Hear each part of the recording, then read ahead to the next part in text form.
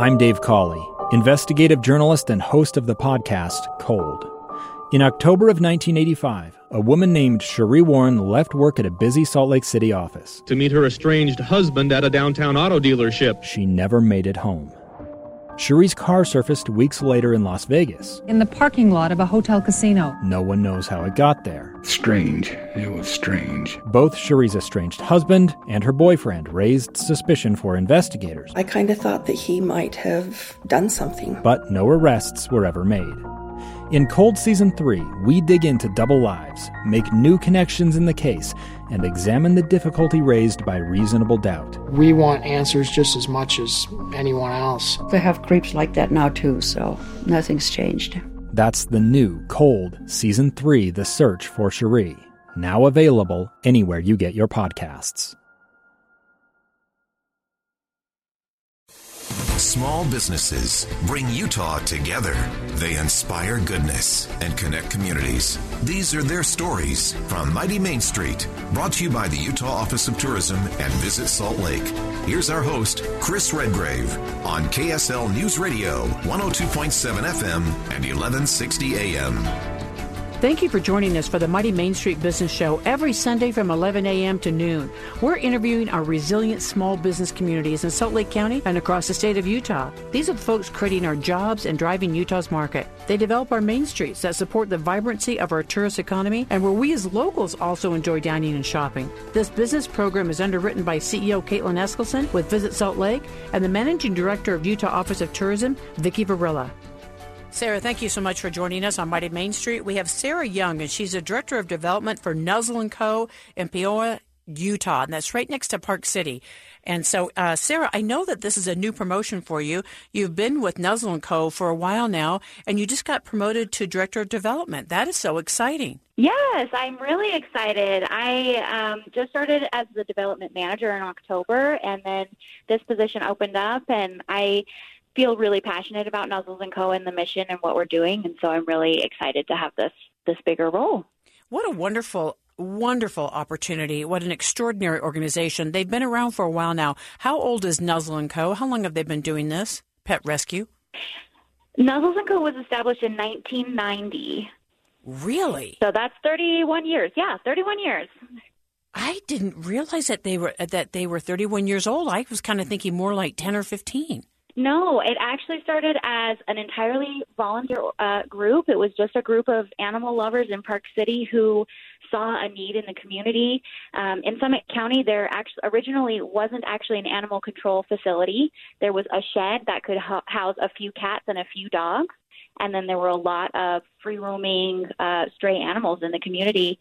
So a group of volunteers got together and started helping out the animal control in Summit County, and then successfully lobbied to have an actual building created, and then over time they started helping with adoptions. In 2015, we were originally called Friends of Animals Utah, and then we rebranded into Nuzzles & Co., and we started our own adoption center, not just helping Summit County, but our own adoption center in the Outlet Mall in Park City. And now, fast forward to 2021, we have a 100-acre beautiful ranch in Peoria, Utah, where all of our animals come from, and we have our adoption center still in Park City. So we've grown a lot in 31 years, but, it's been kind of incredible. I've got a question for you because the term Rescue Ranches, I love that, the adoption center. Are these two different operations that are connected, Nuzzle & Co. and Rescue Ranch? No, that's just the title of our facility. So everything is operational under Nuzzles & Co. That's our company name. The adoption center is more of like a public-facing storefront where we bring our animals down from our rescue ranch. That's where our vet suite is, where all of the animals stay overnight and they get treatment, they get training, everything that they need to be their best selves and find their forever home. And then during the day, they go down to the adoption center where people can come in and check them out and meet them, take them for a walk and all that fun stuff. How are you like Best Friends Animal Sanctuary in Kanab? Our operation is similar. We intake animals from lots of different places. Our main goal is to assist overcrowded shelters and other rescues that are overwhelmed. And we take in some of the worst cases of animals who are sick, who were abused, who need behavior interventions, things like that, really super young puppies and litters of kittens and all sorts of the more extreme cases. So our goal is to assist other rescues and help save as many animals as we can. Sarah, are we winning this battle with really understanding the humanity around animals and making sure that we don't have a bunch of unwanted litters, and that when we adopt, that we understand the responsibility to animal care? Are we winning this battle? I think so. I think, it's kind of a twofold issue right now. It used to be, 5 or 6 years ago, animal welfare was all about no-kill, bringing shelters to this no-kill status where no animal was unnecessarily euthanized in a shelter because of overcrowding or whatever. And we have a 97% no-kill rate at Nuzzles & Co., and we've helped other area shelters and rescues, like Summit County is now no-kill. So we've kind of achieved that, and that's really great.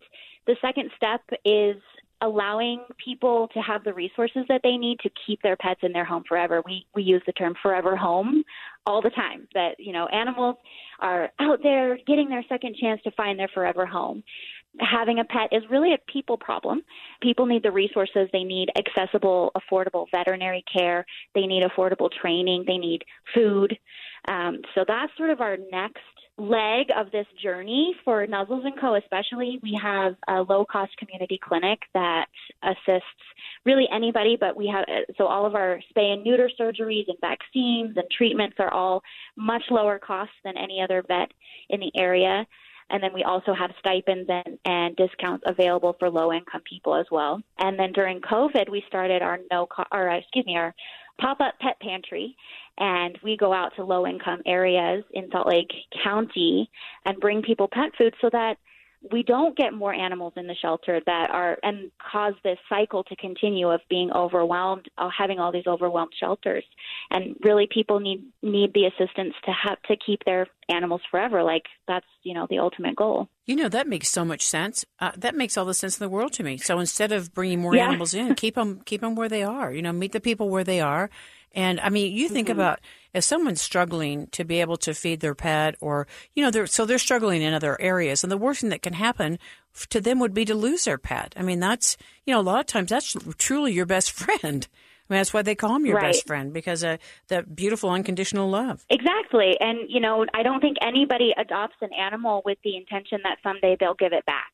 They, this is a companion, and they, made the choice that they want to give and receive love to an animal. And, I think anybody who has a pet has felt that deep connection with other animals. And that's something that is just it's so human. It's part of our society.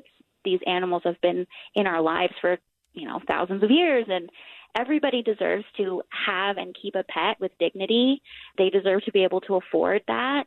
With COVID, we saw a 40% increase in animals in shelters. It was all over the news with people, people really stepped up to foster and volunteer and adopt animals, but at the same time, there were a lot of people that had no choice but to give up their animal. We hope that never has to happen for most people. So we do everything that we can to try to offer the resources so that people and pets can stay together. How do you get funding? We have a lot of different ways. Adoption fees. It's kind of a misconception that our adoption fees really cover everything that we do. It actually only covers 15% of our operational costs. The rest of that comes from donations. I've been in fundraising for a long time, and I've never seen such a mobilized community around a nonprofit before, but we have people who just are so loyal to Nuzzles & Co. And so a lot of our funding comes from individual donors and people from the community, but we also have some wonderful corporate sponsorships. We have foundational grants that we write, so it really comes from a variety of areas. The boomers, of course, the wealthiest population on planet Earth right now. I've heard this from other people that a lot of them are writing donations like this into their wills. making sure that some of their funding goes to something that is beloved to them, whether it's cancer research or saving animals or whatever the case may be, but it's being written in. Are you starting to experience that? Yes, that's something we're actually ramping up. It's one of our goals for the next 5 years is to increase some of those legacy gifts.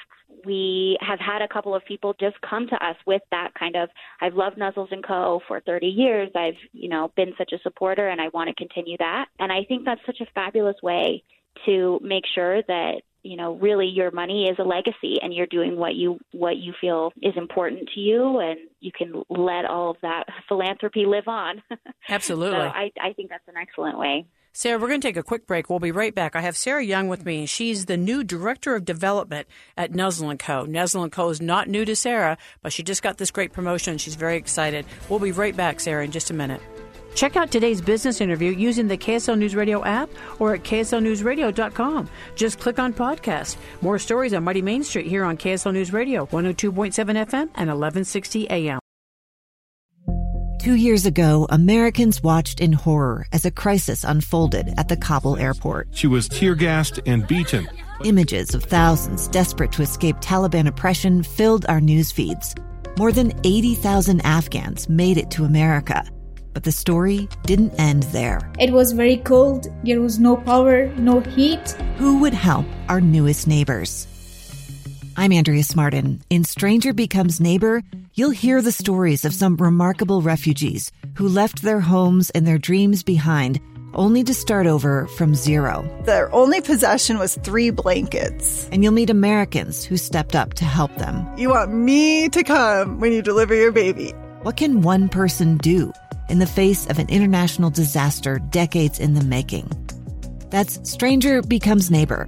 Find us at kslpodcast.com. Follow us on Apple Podcasts or anywhere else you listen.